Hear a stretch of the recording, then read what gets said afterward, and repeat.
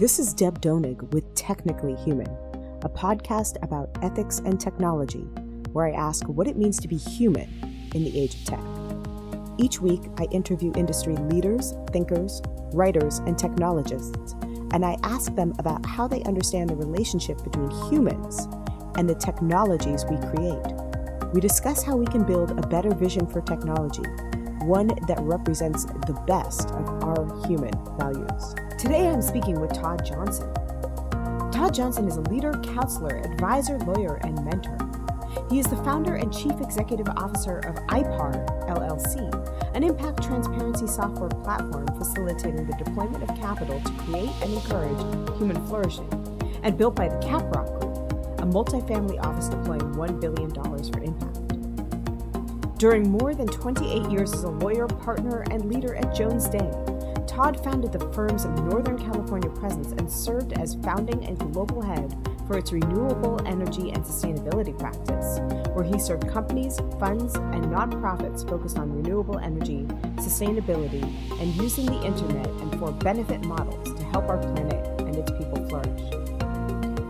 Todd's social entrepreneurship and impact investing leadership dates back to 2000, long before mainstream use of these terms. He counseled, advised, and represented hundreds of organizations, entrepreneurs, venture and private equity funds, family offices, foundations, public charities, and related organizations seeking to address some of the world's most challenging problems, including extreme poverty, human trafficking, infant mortality, and technology innovation for education, philanthropy, health, energy storage, and global development in some of the world's hardest places. He tweets at RT Johnson and blogs at businessforgood.co. Hi, Todd. Hey, Deb. So, Todd, I'd love to hear you talk a little bit about how you ended up in the space of impact investing. You're a trained lawyer, and for a long time, you held a pretty substantial role as a partner at Jones Day, which is a prominent legal firm with multiple offices nationally. What got you into the investment space, and specifically into impact investing? Yeah, I wish I could say that I had some moral awakening that took me there, but it was really my clients.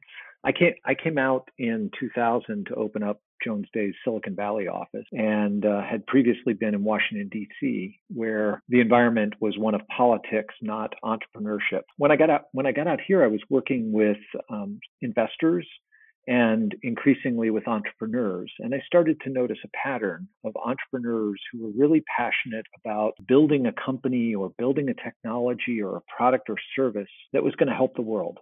Loosely writ, they wanted to see the world a better place and for people to flourish in it. And so I got the opportunity to work with a shade-grown, organic, fair trade coffee company that was giving proceeds back to help at-risk children in coffee-growing regions of the world. And I got to work with a solar company and a smart metering company. And I started to notice this pattern, and in 2007, gave up running the Jones Day office in favor of starting a new practice in renewable energy and sustainability for the firm.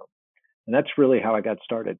Well, maybe before we go any further, we should define our terms here. What is impact investing? And what distinguishes impact investing from regular investing? Well, I like to say that every investment has impact. The question is whether it's positive or negative impact. And the real challenge is today we lack transparency. We lack the ability to see into whether or not a particular investment is having positive or negative impact. Impact, I think, is broadly writ a capital that's deployed for the purpose of helping people and the planet to flourish. Now, that's always good when you're in the investing world, especially in what I call the alpha return part of the world. That has to be balanced against providing shareholder returns and maximizing that value. But lots and lots of folks have come around to believe that we've overemphasized maximizing shareholder value and wealth creation to the detriment of the planet and people. So I would basically say impact investing is capital that's deployed to help people and the planet to flourish. Can you give us a case where good profit has overtaken nature of the good for people and the planet as you've defined it? Well, I don't think you have to look very far. I mean, of course, by the time you're talking about large corporations, there's such an embedded stakeholder base, and it's difficult to unwind a path. So, for example, today, a lot of people think that the fossil fuels industry needs to get out of fossil fuels and focus more on renewables. But of course, they have on their balance sheet very expensive assets in the form of oil wells or oil deposits that they've invested in over the long term. And just writing those off is not an option for their shareholders and their stakeholders. But if you look at startups in particular, I think there is an emerging group of investors that are very focused on trying to strike the right balance between shareholder return and impact. But the legacy of venture, especially over the last 20 or 30 years, has been very skewed in favor of financial return. And this poses a big quandary for the entrepreneur who really wants to do good through their company, because investors are super focused on an internal rate of return, not a return on investment. Just to unpack those two terms, a return on investment would say that if I invest $100 and I get paid out $500, that's a really good return on my investment. An internal rate of return would say, well, let me ask you a question. Did you do that over 1 year, or did you do that over 20 years? And it's very time sensitive. And venture capitalists are focused on time. The time is really important to them in terms of returns. So what you see is a lot of entrepreneurs who start out wanting to do good through their company, becoming pressured by that time element to create value first and quickly and get to an exit or an IPO and leave behind some of the mission. I mean, this is really important. This, I think, helps explain a lot of what we see on the level of technology and its unintended consequences in its production. We're talking about a really important element of the ecosystem here that I think oftentimes gets overlooked by those of us who are interested in the consequences that are unintended of technology. And you said something earlier that I thought was very interesting and important to focus on. You said every investment has an impact. I wonder if you could talk a little bit more about the role that investing plays in the ecosystem of technology production writ large. What is the relationship between investing and what ends up getting made? Yeah, I mean, I'm an eternal optimist. I believe in the goodness in everybody. And when I look at something like Facebook, I'm pretty confident that when Mark Zuckerberg started Facebook, he had a vision of connecting communities together online in a way that really hadn't been facilitated prior to 2000.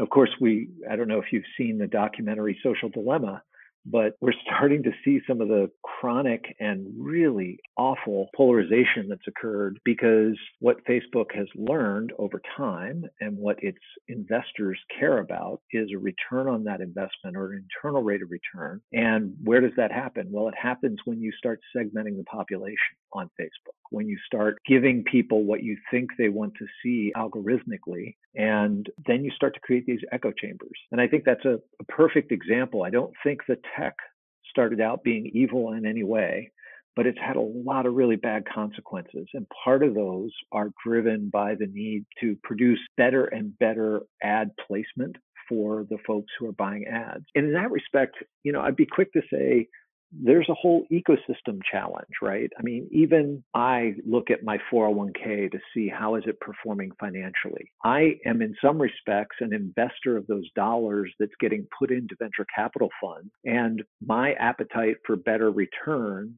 is part of the problem.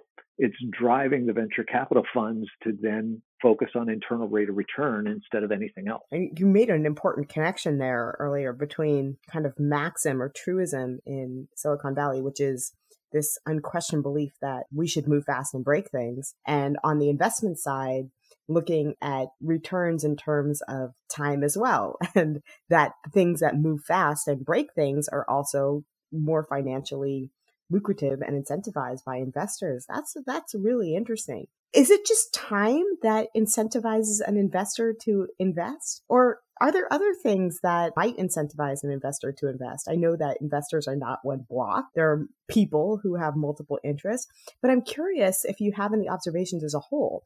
What do investors look for when deciding whether or not to put money into or behind an idea? Is it the idea? Is it the idea of the returns on the idea? Is it the idea of how quickly something can get built or how quickly it will make money? How do investors typically decide what they're going to invest in? Yeah, that's a great question. I heard one venture capitalist describe it this way. He loves investing in good ideas, but he would invest in a great entrepreneur with a so-so idea any day over a great idea with a so-so entrepreneur. I think that investors are looking for both. And what's happening slowly, but it's happening with some acceleration now. We're seeing investors add to the equation not just financial returns, but also impact. And that movement, was driven largely by philanthropy 10, 15 years ago. But today, many family offices, even a number of the registered investment advisors who manage money on behalf of high net worth individuals or family offices are looking to try to have better and better impact with their investments as well. And that ends up getting written into different theories of change, different interventions that they pursue. You have a whole cadre of family offices in the United States who are focused on climate and renewable energy. And they've come together and formed a loose association of 350 family offices that are trying to get better and better at deploying capital for return, yes, but also to reduce greenhouse gases. You've opened up an entire spectrum of things that I want to discuss, especially on the legal side, when so many of the questions that you're talking right now also intersect with law and policy. But I want to go back to something you said at the beginning of your answer to my question, which is that these investors want to invest in great entrepreneurs. And I want to know what a great entrepreneur is. How do you identify a great entrepreneur? How do you define a great entrepreneur? How do you find a great entrepreneur? Yeah, I mean, I think traditionally there has been a bit of a bro culture in Silicon Valley, which unfortunately hasn't caused, I'm not sure the blinders have fully come off there. So great entrepreneurs tended to be male and tended to be white. But the other attributes that I think venture capitalists were looking for are things like, have you done this before? Because obviously, if you've succeeded in building a startup successfully previously, your chances of success are far greater second time around. But I also think they're looking for people with a particular complement of both passion, sort of willing to do anything for their idea. They're that passionate about it, and brains or brilliance, sort of the ability to pivot when necessary, to be self-aware enough to take feedback from the board, feedback from the investors, and change or modify when they need to. And I think we're all sort of, and I say we all, let me be clear, I'm an older white male, so I am getting better at understanding how the prior framework for how we defined a great entrepreneur was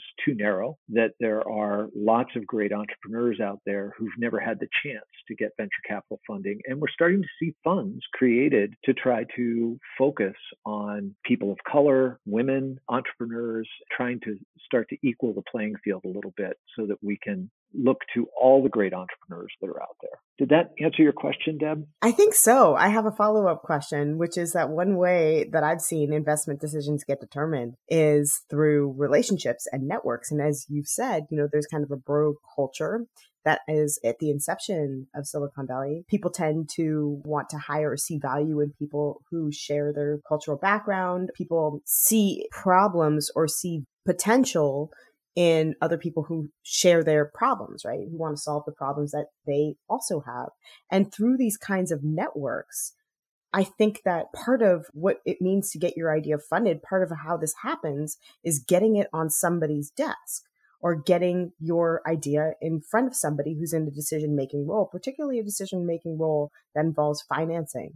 And something I think about a lot is how this ends up perpetuating existing networks of power and contributing to some of what has been termed Silicon Valley's diversity problem. I wonder if you could comment a little bit more on the role of networks and relationships in Silicon Valley in particular, and then maybe help us think a little bit about how investment structures built along these kind of ossified and deeply rooted foundations and changing the culture of what gets made, what gets invested in, and the broader culture of technological production writ large. That's a great series of questions, and I hope I can honor it appropriately with my response. I'm not sure I'm an expert in the area, but I do think everybody brings some social capital to the table. As you refer to networks and relationships, I think it goes beyond networks and relationships. It goes to second and third tier connections. I think what's happened in Silicon Valley, and again, I always hesitate to ascribe evil intent because I've heard it even from venture capitalists at top tier funds,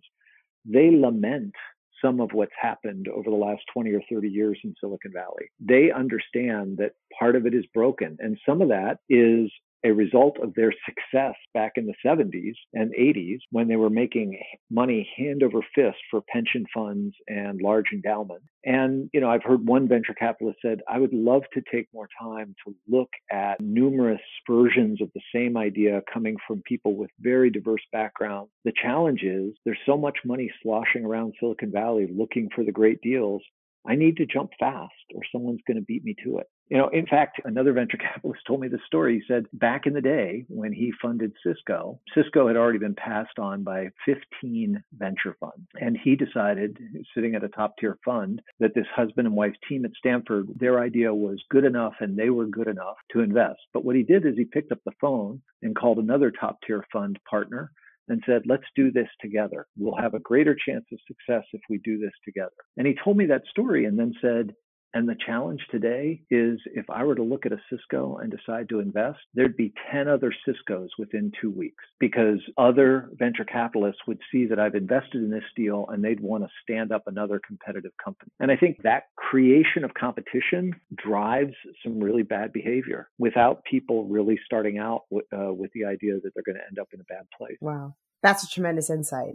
I want to ask you a question from the legal side, which has to do with and maybe can speak to your background in working in corporate law, which of course is a structure for much of the tech industry. How do legal standards, things like B Corp standing, how do those intersect within investment structures? Do legal structures determine how investors invest at all? Yeah, that's a great question. I think I would first say that how investors invest, they're looking for the least amount of friction for deploying their capital. And so when it comes to legal structures, part of what the venture capital community on Sand Hill Road did back in the late 70s, early 80s, is they stood up a venture capital association to have a bunch of lawyers come together and agree on a standard set of documents that would always be used for venture capital deals as a way of both driving down cost and reducing friction for them in evaluating what to invest in. One of the challenges with that, of course, is the preference was Delaware. The challenge was that Delaware law, up until 5 or 6 years ago, would not allow a company and its board to think about social impact or environmental impact with equal weighting on the foot of financial return. And California was the same way. The Secretary of State of California wouldn't let you file a certificate of incorporation that had any kind of social or environmental purpose for the company. And so we went about to change those laws. And in 2012, we managed to do it in California. And now there's 33 states that have written either a separate corporate version, like a benefit corporation, which can get the certified B Corp mark, or it's called something else. In California, we have something called the social purpose corporation. And the idea is to allow the entrepreneur and the earliest investors to decide to put on equal footing environmental or social returns as well as financial returns. And what I really want to tease out of that answer here is that the way that we structure legal foundations ends up determining so much of what ends up happening in the culture of technological production. Yes, but it is often the case that you have a company that has such a strong culture that the legal structure doesn't matter. And I would use as an example Patagonia. Now, Patagonia is a little bit of an unfair example because it's been owned by Yvon Chouinard and his wife all along. But Patagonia was originally incorporated in a way that did nothing vis-a-vis legal structure to set up the mission that they've gone on to pursue in terms of the environment. And I do think that we often place a lot of emphasis on the legal structures and forget about the culture. In some respects, the legal structure and the legal documents are sort of your lowest common denominator, or what I like to say is they often become breach management tools. But by the time you're at a breach, you've failed. So what is it that keeps you doing better than that? Well, I think it's the culture of a place. And I've actually worked with organizations that are so focused on the good service that they're developing that the internal culture, they're trying to save the planet and they're killing their employees while they do it. Culture has to be thought of in terms of people and planet. both people inside the organization and people outside the organization. I mean, Patagonia is a great example because their culture, I think, really comes from a place of wanting to do good. I don't know as much about their internal culture. I know about what they're trying to do externally. Could impact investing shift the culture as well? And if so, how could we build a tech ecosystem that's more intentional in terms of this kind of developing a culture of ethical intentions? I think that most entrepreneurs have a sense of what they'd like to achieve in terms of impact, and finding investors that are aligned with that is a huge help to pursuing those goals. That said, we are living in a world that's full of storytelling and is really lacking transparency when it comes to the data. And this is, as you know, something that I'm quite passionate about at this point. I like to say that data without stories are soulless, but stories without data are useless. And in the impact space for the last 15 years or so, we've been very heavy on the stories, the anecdotal evidence that what we're doing is creating the right set of outcomes or outputs. But we've been really slow at providing people with data that's measurable and that's comparable, so that within an asset class and a theory of change and a particular geography, you should be able to look and see that if I deploy capital with option A or I deploy capital with option B, I'm going to have different types of impact results based on what the data tells me. Not just whether the story grabbed my heart, but what does the data tell me? And I think that's the future where we're headed. That's what gets me excited, is that this merging of storytelling and data is going to produce greater transparency and do a better job for the entrepreneur, for the investor that's aligned with the entrepreneur, and ultimately for all the stakeholders and beneficiaries and users of the products and services. I think it creates a race to the top ultimately. You know, I should mention that you are the CEO and the founder of IPAR, which, as your website describes it, is an impact management, transparency, and data analytics software platform designed to facilitate the deployment of capital to create and encourage human flourishing. So I quoted from the website there. And I have so many questions about the work that you're doing, but maybe the first question should go back and touch on this point you've made here about data. How do you use data to, and I'm quoting from your website again here, create and encourage human flourishing? What data points are you looking at? And what can data tell us about how to create and encourage human flourishing? Well, whenever you dive into big data lakes, you start to realize that you think you know something and then you don't know anything. When we started down this road, we had this vision that transparency around impact data would really start to change the market. And we still believe that quite firmly. But as it turns out, it's a lot more nuanced and complicated than we thought it was going to be. You can talk in terms of impact, and that's a great term. But what you really need to start doing is unpacking the specific intervention, the specific theory of change that someone's focused on. And then if you want to make it comparable, you also have to equalize for asset classes, for the kind of capital that's deployed, because if it's philanthropic capital that we're talking about, anyone can give money away to have impact.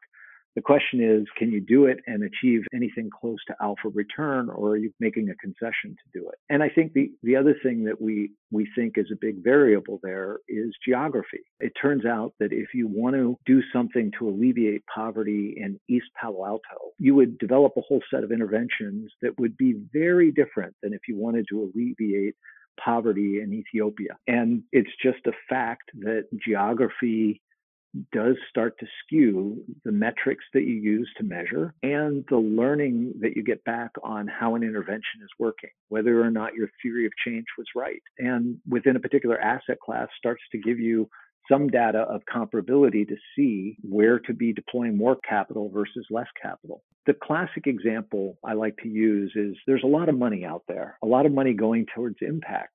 And we believe that it sits on a curve. At one end of the spectrum, you have money that's trying to make the highest possible financial return and still have a focus on impact. So one area that might be included in that would be solar electricity generation. It's gotten to the point where government subsidies aren't needed. Solar energy long-term power agreements can be signed up. And lo and behold, since the sun is producing that electricity for essentially free, it turns out that it can be a really viable financial investment over the long term. So you might, in a fixed asset class, achieve a very high rate of return or internal rate of return on a solar investment as compared to something else. At the other end of the spectrum, you have philanthropy, people who are giving money away to try to have impact. And a lot of the base of the economic pyramid solutions and interventions are funded with philanthropic dollars. So projects in Africa and India and other parts of the world that are hugely underserved with populations that are very at risk, living in extreme poverty, it's mostly philanthropic dollars. And in between the two, you have some kind of a curve, whether it's a bubble or a cliff, I don't know, but you have some kind of curve of what I would call concessionary capital, capital that's willing to be deployed for some return, but not the highest possible return. They understand that the impact is going to be achieved at some cost to the return. Here's what we don't know, and here's why I think impact investing makes a big difference. Philanthropic dollars would stop giving away money to solutions that could be funded with return capital, because they would say, we've got other places that really need our philanthropy. If the capital markets are going to come in and fund this area, why would we fund it as well? And I think what we're coming to realize is those intersections do occur. Now, where they occur and in what interventions and geographies and theories of change and asset classes, that's the big unknown. And that's what we're trying to map and figure out with the data that we're building on the IPAR platform. Those 5 variables make a huge difference.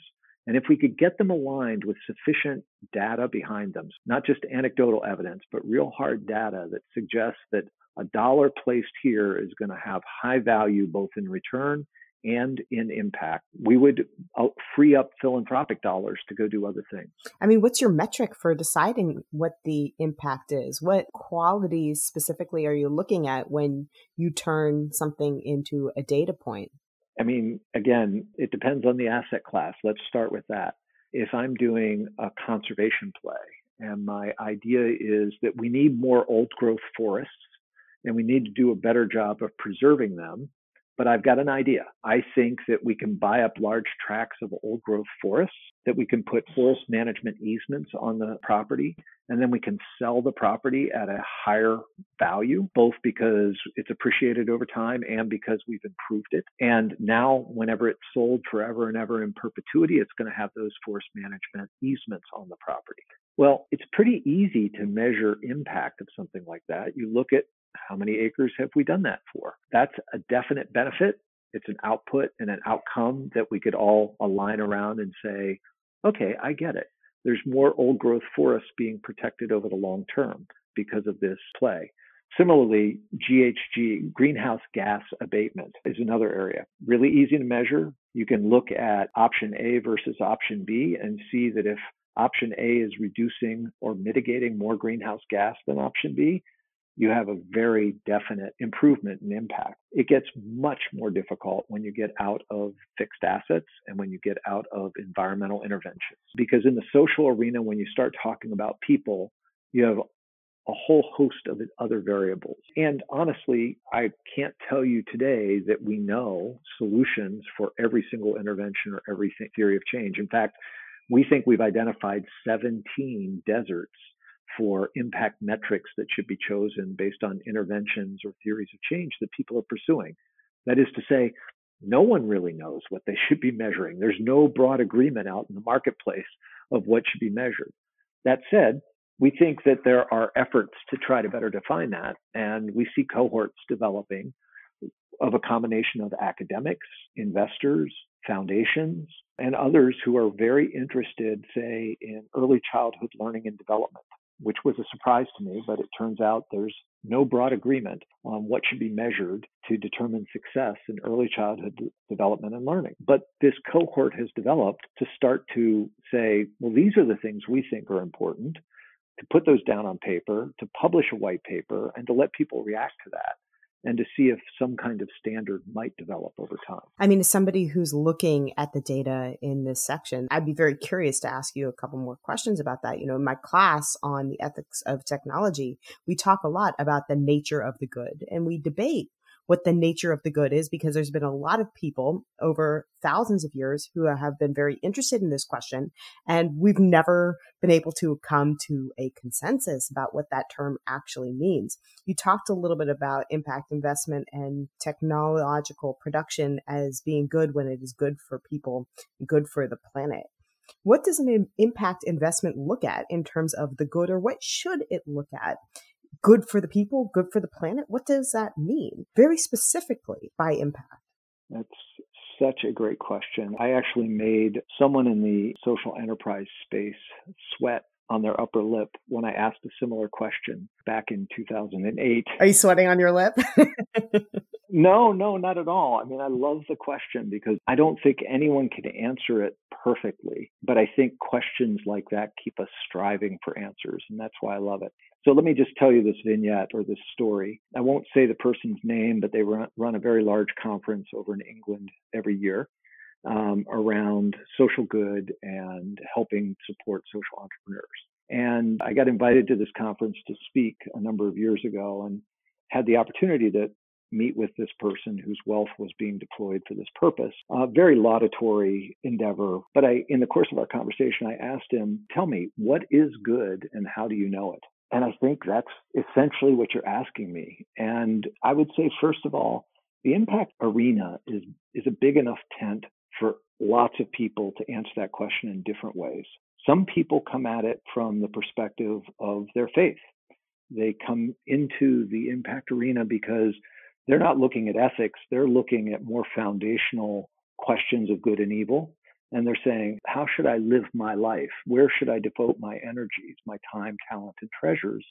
And because of their faith, their beliefs, they say, morally, this is what I need to be doing. And I think the ancient faiths, when you look at them and compare them to one another, have some foundational truths that I think we in the impact investing community need to be less afraid of wrestling to the ground and owning as part of what we're trying to do when we talk about doing good with our money and doing good with our enterprises. And then beyond that, you would say, as a collective, a society or a group, we can define certain things that may not be morally or so foundationally divided into good or evil, but we would agree that from an ethics perspective, our social contract is going to be, these are good. These are things that we should be focused on. Now, in the area of philanthropy, I always try to remind people that just because you have a charitable purpose doesn't necessarily mean you're doing good the way I would define it or the way you would define it. So, for example, we have charitable organizations that are trying to allow a woman the right to choose about an abortion. And we have charitable organizations that are trying to stop abortion. We have organizations that are supporting guns and are opposing guns. We have lots of charitable organizations that are on two sides of the issue, and they're still getting tax subsidized contributions from people. So societally, we've decided to write that pretty large. And I know that there will probably be people who listen to this podcast and say, well, does that mean we're rudderless? And I would say, no, I think each one of us has a rudder. And the real question is, how deep does our rudder go? Now, I know why I do what I do, and I have a very clear sense of what is good, but I don't necessarily want to impose that on you. I'd rather you came along for the ride and joined me. Or if you don't, that's your choice, and I'll find other people of like mind who will join me. That's a probably dissatisfying answer for what you were looking for. Do a lot of other investors, in your view, think in similar terms? What would encourage, other than, a sense of ethics, an investor to move into impact investing? I mean, maybe I'm a little skeptical, but it seems to me like, as we were talking about earlier, many investors move into the space out of a specific financial incentive with the aim of making money and with the aim of making money quickly. But I could be wrong. You speak to investors more than I do. So what would it drive investors to impact investing? Is it just this intuitive sense of wanting to do good, or are there other factors involved? And this is what I'm really interested in here. Do you see a change or shift in the culture toward using investments for a positive impact? Is this something that you see as growing?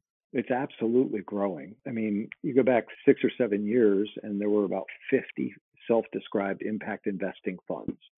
Today, by our count, there's 600. That's huge growth in a short amount of time. Now, are all of them defining impact the way I would? Probably not. Are some of them greenwashing or impact washing? Probably. And so I think it deserves a skeptic's eye. So kudos to you for being one of those skeptics. That said, back to my original comment, every investment has an impact. The question is whether it's a positive or negative impact. And I think there's an opportunity as we become more data centric in making decisions around impact. I think it becomes quite feasible and ultimately an imperative for people to look at whether they're having positive or negative impact. And I think that will change investment behaviors.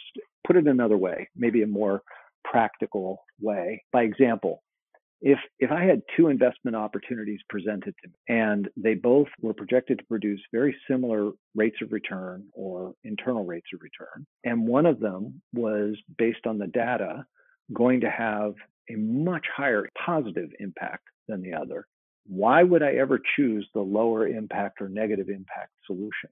And I think I would ask that question to anyone who listens to this podcast in terms of their IRAs or their 401ks or where they're putting money into the stock market. If they had the data, wouldn't they make a different set of judgments about how they're deploying the capital, all things being equal? That is to say, returns being equal. Now, sometimes it's the case that returns aren't equal, and then it's a balancing test. But I think it does change behavior. I think it absolutely, part of the reason you see places like BlackRock and the Business Roundtable and others starting to talk very intentionally about impact investing is because they realize that this is a truth, that if people could see what was having positive versus negative impact, people might not be willing to give up financial returns, but they'd look for the solutions at the same return that was producing better results for people on the planet. Do you think that investors have an obligation to do that? Yeah, investors come in all kinds of shapes and sizes, so I'm always reluctant to say what investors should do. Someone who's got a little bit of money in an IRA in the Midwest of the United States is probably not going to have a lot of tools available to them to figure out what's going on vis-a-vis impact in their portfolio. I think the registered investment advisors and the asset managers that are managing that money do have an obligation to start to provide the data that's going to help people become more informed around how their capital is deployed. And I certainly think that the very high net worth or ultra high net worth pockets of capital have an obligation to do the same. I want to ask a question from the entrepreneurship side of things. How would an entrepreneur go about creating a socially responsible company? What obstacles do they face if they're committed to a socially responsible vision when they go about that attempt? What gets in the way, in other words, or could get in the way of pursuing a mission that is ethically intentioned at its inception? I don't know if you've seen the website that Stanford worked with me to put up, but there's a website that we created specifically for social entrepreneurs who are asking that kind of question. And it's called sestructures.stanford.edu. And I hate to give a plug to Stanford, but they were very gracious and generous in devoting the resources to build this site. And, I think there are a number of criteria that an entrepreneur needs to be asking themselves at the front end before they decide on the what. Things like, if I really care about impact, how do I align incentives around impact? Because the tool that gets used, for example, with employees most often are stock options, and stock options are driven straight to that internal rate of return focus and nothing else. That's how stock options become really valuable, is the company blows its numbers out of the water and achieves a very high internal rate of return on an exit, and everybody gets to cash out. That says nothing about impact. That doesn't help align the impact to every employee. So what would be the set of incentives you would create as an entrepreneur so that your employees were aligned with impact? And we see people getting very creative on this, people that are providing bonuses, for example, around KPIs or specific measurement goals for performance that are built around impact, not in addition to job performance and creating greater wealth for investors. Sometimes investors push back on some of that. And what I like to say to entrepreneurs is it's different for different entrepreneurs, but say an entrepreneur whose primary market are consumers can always use brand as the thing that is critical for them. And it will be critical to investors that they build a good holistic brand. And so you can bake a lot of mission into brand, and you can preserve a lot of mission into brand as long as you're not surrendering too much of the financial return. You don't see as many buy one, give one models or BOGO models these days. You don't see as many giveaway models or give back models where people are giving money to different organizations. But I would say that a lot of companies are starting to up their philanthropic giving and their employee commitment to community and community service. And that whole area of social responsibility is unleashing quite an army on underserved neighborhoods and at-risk population groups. And I think it could be better directed, but it's an encouraging sign. I've heard you talk about mission drift, which I think is one of these obstacles. You talked about mission. What is mission drift? Why does it happen? And how can an entrepreneur avoid it? I worked with a number of teams coming out of Stanford's extreme affordability class. And these are interdisciplinary teams from around the Stanford campus, all graduate students who come together for a 2-quarter class to try to build products and solutions for charitable organizations around the world that are serving at-risk population groups or underserved population groups. So Embrace, the infant incubator, it was one example. D-Light, a solar-powered LED flashlight or light for kids to be able to study at night when their huts are off-grid, for example. And I remember talking to the D-Light founders early on in their journey, and they were just thinking about turning it into a for-profit company, and they were talking about, did they need to be specially created with the impact embedded? And their answer was, I think, pretty decent answer. They said, look, the more of these lights we sell and put into the hands of people living in extreme poverty, the better we're going to be, the more impact we're having. And so that's also going to help our financial return. And we think our investors are going to be well aligned just by deploying their capital with us to make the highest possible return. And I said, well, that's an interesting hypothesis. But what happens when the investor that's just come in says, you know what, you could sell this for 4 times as much in the United States to backpackers because it's a solar powered LED flashlight and it could be the cool new thing for REI backpackers. And they sort of paused for a moment, took a deep sigh and said, okay, that wouldn't fit. That wouldn't work with this vision of what we're trying to build.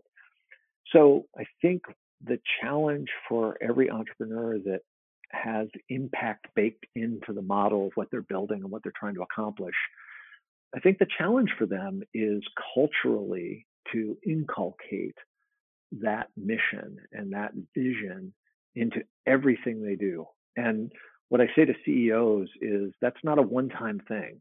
That's an everyday thing. I mean, your proudest moment as a CEO is when you hear the lowest level employee within the organization evangelizing your mission and vision to somebody outside the organization, because then it's seeped all the way through the organization. And living it out is the other piece. I mean, it's not just repetition, but then it's living up to that set of values.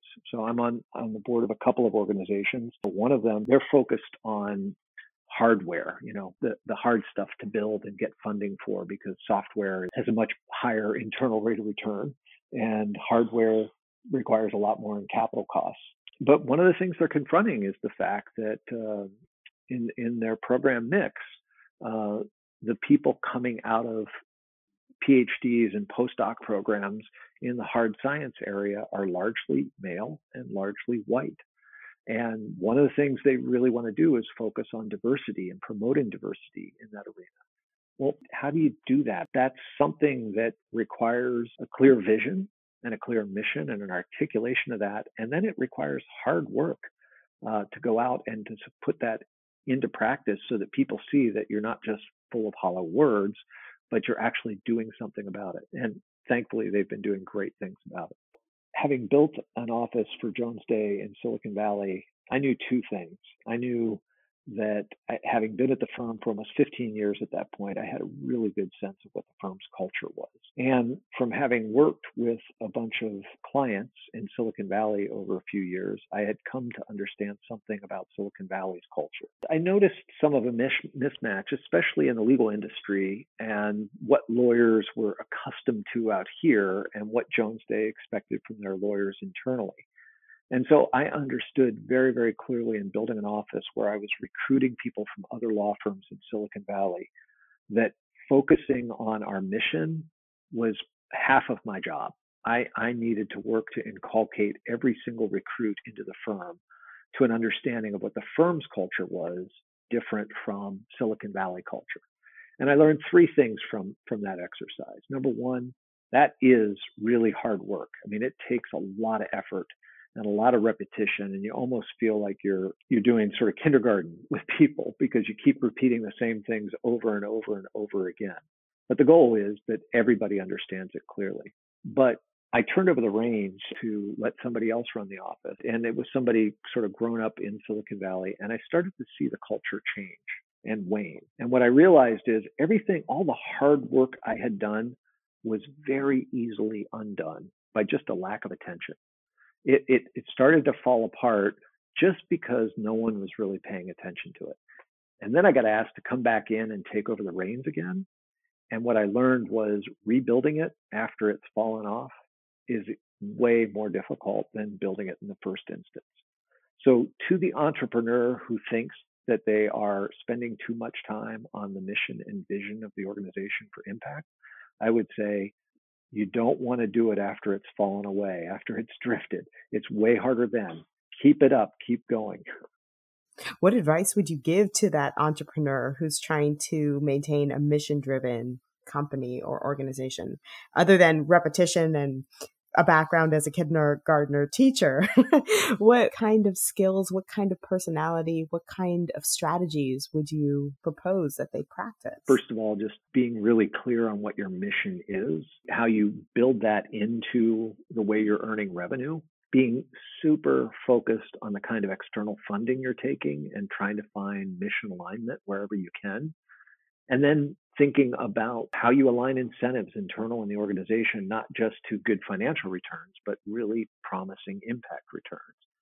And then beyond that, I would say the three biggest challenges are as many companies scale, they lose their secret sauce. Getting bigger is sometimes viewed as better, but for anyone that's been inside an organization that's scaled really rapidly, many entrepreneurs would say that we lost our soul, or we lost our mission, we lost our vision. We went after just getting bigger faster, as if that was the end goal in and of itself. And so scaling creates a whole set of challenges for mission and mission drift.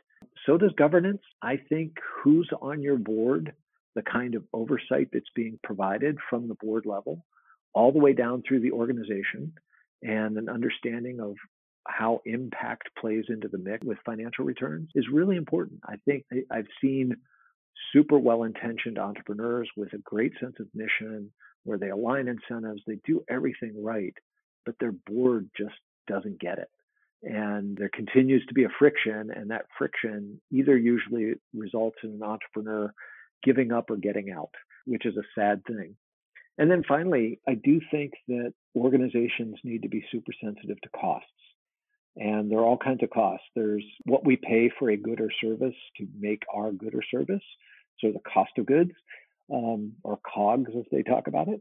But there's also costs to employees, costs to people's well-being. If you make them live at the headquarters of the organization because you provide dry cleaning, health services, and pet grooming all in one, are you really creating the healthiest culture for your employees, or are you just trying to manipulate them into spending more hours at the office? I think those are the kinds of questions that the entrepreneur needs to be asking. I want to close the few last questions, perhaps as somebody who's now in a position where I'm advising entrepreneurs. I'm Cal Poly's newest fellow at their Center for Entrepreneurship and Innovation, which is a new role that I'm taking on. And there's some questions that I have about investing writ large and impact investing specifically that I'm curious about as I go about this process and try to help mentor the next generation of people who I hope will become impact entrepreneurs. I'm interested in thinking about how we can get the next generation of technologists who are thinking ethically, I think, and impact oriented as this new generation into a place where they have opportunities to develop their ideas. What suggestions would you have for people in a place where they can mentor students who might become innovators? And how can we do better as we guide the next generation of technologists and entrepreneurs and investors into this space? I'll focus on the mentoring piece to begin with. First of all, this movement to do good through business. We like to think of it as a new movement, but it's been around for a long, long time. And in fact, in many respects, the modern corporate area has done more to destroy the origins of business, because it used to be that the business owner was somebody who lived in the town, ran their business in the town, and was viewed as a champion of the town and its people. And for reputational reasons and lots of other reasons, they tended to be very charitable, very giving, and real stalwarts within the community. And they naturally mentored lots of people by their example and by their time. We've gotten away from that as we've gotten to massive mega corporations that are multinationals and larger than many, many countries in terms of their annual revenue. And so it presents a whole different set of challenges at two ends of the spectrum. For the entrepreneur who's starting out in the technology arena, I think they usually think of themselves like the small town business owner to begin. But they have this dream and vision that they're going to be Steve Jobs and that they're going to build a corporation like Steve Jobs did at Apple. And I think the challenge is to think about what would it take to hold on to some of the best qualities that the small town business owner had around caring about reputation, caring about the well-being of their customers who were the townspeople, caring about their employees who were the townspeople as well. I think for the entrepreneur, that means looking for mentoring from different places. That means there's going to be some older folks who've done their job before and have a passion for impact who might be able to say, hey, look out for these pitfalls that I encountered.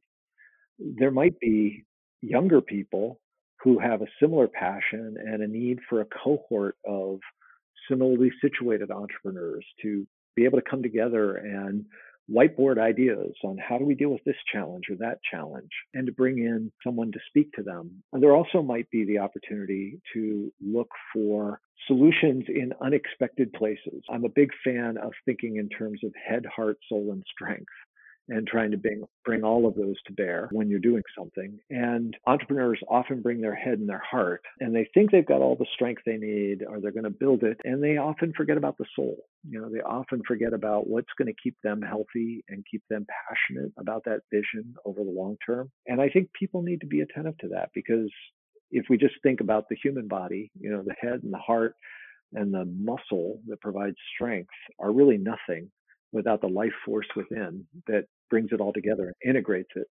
And so I'm often counseling entrepreneurs to think in terms of building someone at their head who's maybe older and done this before, who can speak into them, a couple of people that they can walk alongside and do that with and use as real authentic sounding boards, not just of their successes, but a place to go that's private and discerning, and they can talk about failures. And then position themselves in a place where they're also providing that input to someone who's younger, that they can sort of channel everything they're learning to someone else who's maybe a few years or half a dozen years behind them. I think that's sort of the perfect architecture. And it may not be 4 people, it may be 8 people. It might take multidisciplines to do that well, depending on the product or service or vision of the entrepreneur. But I think that kind of structure works really, really well. Do you see the next generation of technologists thinking more with their soul? Do you see a shift or a change in the people who are here and representing the future of the tech industry? And if so, what advice would you have for them in terms of developing and financing their ideas? I see a lot of heart and I see a lot of smarts and a belief that they're indefatigable, that they can bring all the strength they need to bear. But integrating all of that in a place that provides for the well-being of everybody along the way, that I think is more of the missing link. And even things that started out in the impact investing space, like Social Capital Markets Conference. When we started that in 2008, the vision was create a big tent gathering get everyone together, philanthropy, investors, entrepreneurs, change agents, governments, get them all together under one tent and see the great things that will come out of it. Even there, it's become much more practitioner focused, much more focused on what's the smartest new idea, or how do we keep up the passion, or how do we double our strength, and how do we manage to center ourselves in a way that we remain other-centric, that we are thinking about people and the planet and how to make it all flourish. Some of that is missing. And I don't know the perfect advice for the entrepreneur is to say, be attentive to it at the beginning, the middle, and the end, because at the end of the day, passion will only take you so far, but it'll wear you out. It'll use up all your strength and your brain will become fatigued. And if you don't have that thing that keeps you centered and calm and focused and passionate, it'll wear you down eventually. There's a question that I hate asking other scholars because prediction is the lowest form of scholarship. And I don't get to ask this to media folks because prediction is an equally low form of journalism. But I think that investment is all about prediction. So I feel like I can ask you a question about prediction with the hope of getting a meaningful answer here. What direction do you see impact investing taking in the next decade or so? If you go back 10 or 15 years, there were gatherings happening that were coining the phrase impact investing for the first time. And at that time, the most robust thinking about impact investing was it was this new asset class. Back then, I thought the vision was too small. I started to say to people, it's not an asset class. It's something that should infect every decision that's getting made. And I really see us moving into that era finally, where people are asking the question of what is my impact? Is it positive or negative? Not just, am I investing in a class of fund managers who are producing positive impact, but how is all my money invested, and is it having impact, positive or negative? And if it's having negative impact, should I be thinking about making returns in other places? The next 10 years, I think, has a fundamental rethinking of the primacy of maximizing shareholder value at the expense of global environmental and social impact. One last question, and then I'll let you go, which is, we're at a particularly challenging moment right now. I don't want to date this podcast too much, but we're in a moment of tremendous fragility and tremendous volatility in our political culture, in the culture of our health systems, in our economic culture.